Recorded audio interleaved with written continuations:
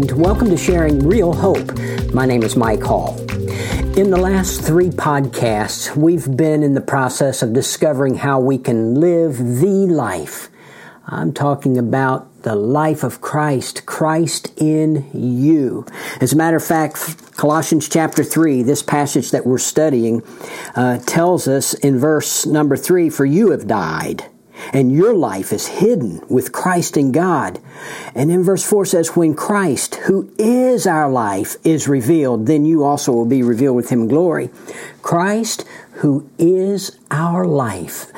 When you talk about living the life, we're talking about living the life of Christ in us. Now, it is a fact that Christ is in us if we have genuinely been converted. And that's just such a mysterious fact, but it's an awesome fact.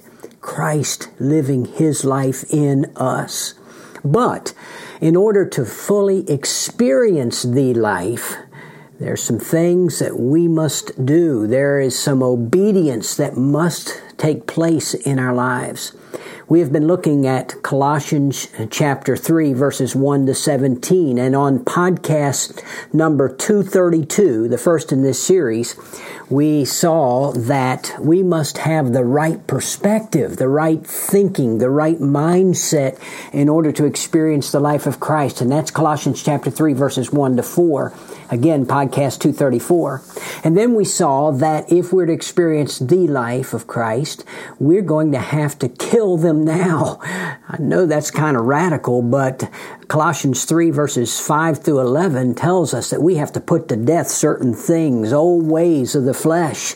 And podcast 233 talks about that. And then in the last podcast, podcast 234, we see that we must be dressed for godly success. Not only do we take off the old nasty clothes of the old life, but we must put on certain things. And I would encourage you to go back if you haven't heard it and listen to podcast 234. But today, on this podcast, we are looking at something else. And this is the last in the series, in this particular series of Living the Life.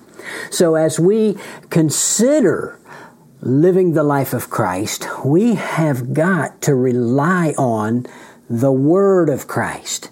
We come to today's verses 16 and 17 of Colossians 3. Verse 16 says, "Let the Word of Christ richly dwell within you, with all wisdom, teaching and admonishing one another with psalms and hymns and spiritual songs, singing with thankfulness in your hearts to God. And whatever you do in word or deed, do all in the name of the Lord Jesus, giving thanks through Him to God the Father."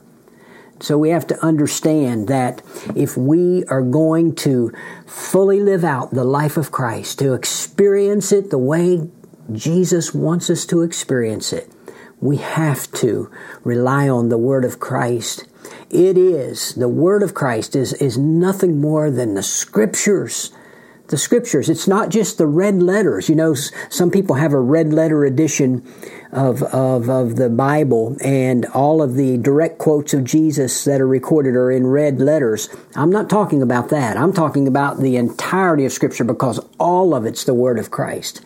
The Bible says in 2 Timothy chapter 3, verse 16, all Scripture, every word, every Scripture, passegraphe in the Greek, is theonastos. Theo, God, nastos, breathed. Every word is breathed out of the mouth of God. It is inspired by by Almighty God Himself. And the next verse in 2 Timothy 3, verse 17, says that it is sufficient. It is adequate. And I want to tell you that all of Scripture is sufficient and adequate for experiencing fully the life of Christ. And so we see in verse 16 here of Colossians 3, a command. And it says this, "Let the word of Christ richly dwell within you." Let the word of Christ richly dwell within you. That verb and adverb there is in the present imperative. It is a command to an ongoing action. That's what the present imperative tense of the verb is. A command. You do this and do it on an ongoing basis. Let it become a part of your life. Let the word of Christ dwell.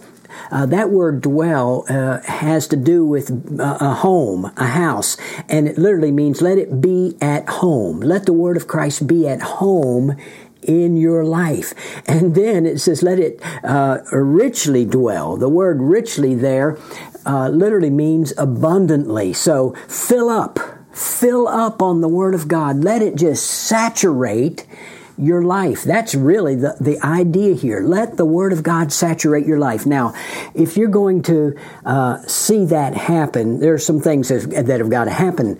First of all, you can't just read a little devotional book once a day or once a week for 5 minutes. Now, there's nothing wrong with that. I don't want to put that down. It's a good starting place. If you are not regular in the Word of God, and I don't know how in the world people can sustain and grow and not be in the Word of God. But I want to tell you that would be a good place to start. But it's just a place to start. We need to read the Word of God. We need to study the Word of God. And there's so much help out there through teachers and through resources to help us through good study Bibles. I highly recommend the MacArthur Study Bible. I use it regularly for myself.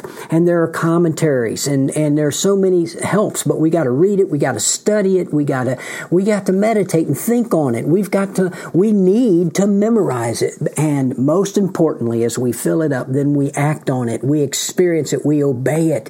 Let the word of Christ richly dwell in you abundantly. Fill up your life. Saturate your life with the word of God. And then it says, goes on to say, with all wisdom, teaching and admonishing one another.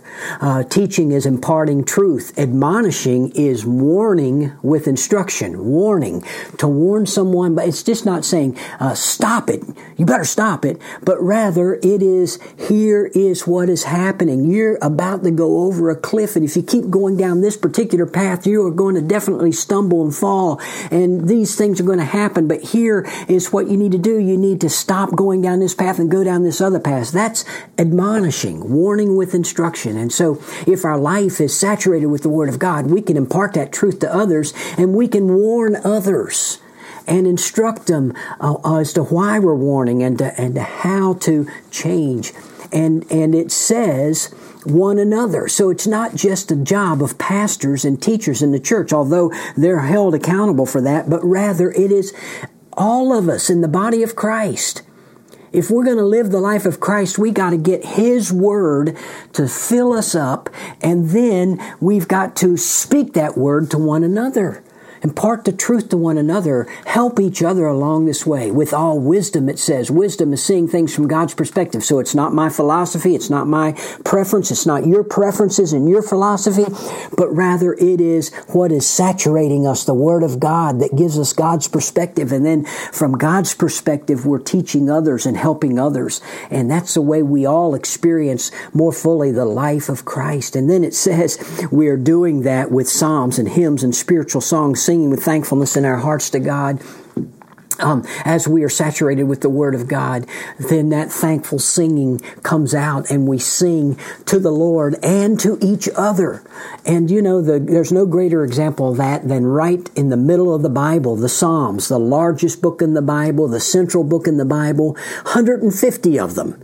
And they're songs. That's what they are. These Psalms are songs, and there are many different kinds of Psalms there. They're not only Psalms of rejoicing and Psalms of worship to God directly, but there are Psalms of lament where we go through sorrow and grieving and cry out to God. And there are Psalms of justice, asking God to come and bring justice. They're called imprecatory Psalms. And there's all kinds of Psalms there. So God wants us to let the Word of God saturate our lives and our hearts. And through that, we speak the Word and we sing the Word. Thankful singing with thanksgiving. Thankful singing to each other as well as to God. Verse 17 says this, whatever you do, do all in the name of the Lord Jesus. Whatever you do, There are many things that we can do in life. You know, you can go on many directions in terms of your vocation. There are many places that you can live. There are many events that you can get involved in. And obviously, God allows that. There are many things. There's great variety in life. So whatever you do, do all of it, every bit of it, do all in the name of the Lord Jesus. What does that mean? Do it all according to His character, in line with His character, in line with His revealed will in the Word of God. Do all according to His glory. Everything that we do, we need to be single-minded in that respect. Single-minded. Everything that we do, if I'm digging a ditch, if I'm playing a game with my kids, if I'm in church worshiping with other believers, if I'm driving down the road, oh my, some of us need to hear this, right? Whatever we do it according to His name, according to His will, according to His character. And so when I'm driving down the road and that guy's pushing me from behind and I want to do some things and say some things, but if I am going to do it in the name of Jesus, it's going to cause me to do it in a way that will honor and glorify God and do the right thing. And then it says, as we do it all in the name of the Lord Jesus, in a single-minded way, for His glory, in His way, we are giving thanks through Him to God the Father.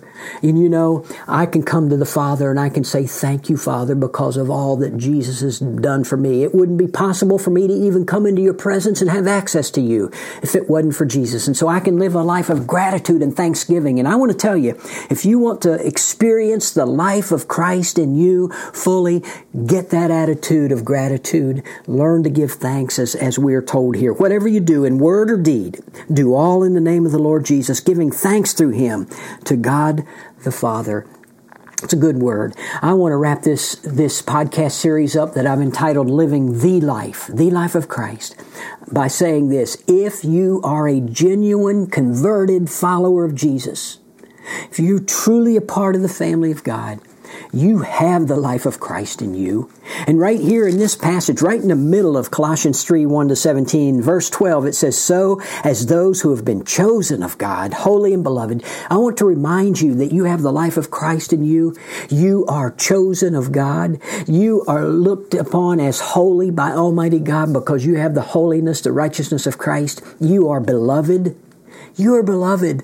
And so I would encourage us to learn these things that are here in these 17 verses and then begin to obey those things to fully experience the life of Christ that is in us. He has given us eternal life, and He's given us life and life more abundantly. John chapter 10 tells us. We have it. We have this great life. We are living the life. Even in the middle of heartache and trial and troubles, we are living the life of Christ. We know Him. We know who He is. And we know that one day when He is revealed, we'll be just like Him. Are you experiencing the life of Christ today?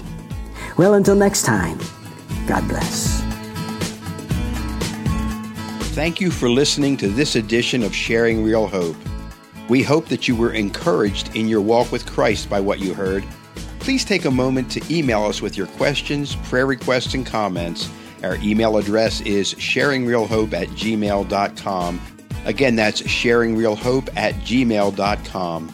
Or you can visit our website at sharingrealhope.org. Until next time, keep living in and sharing real hope.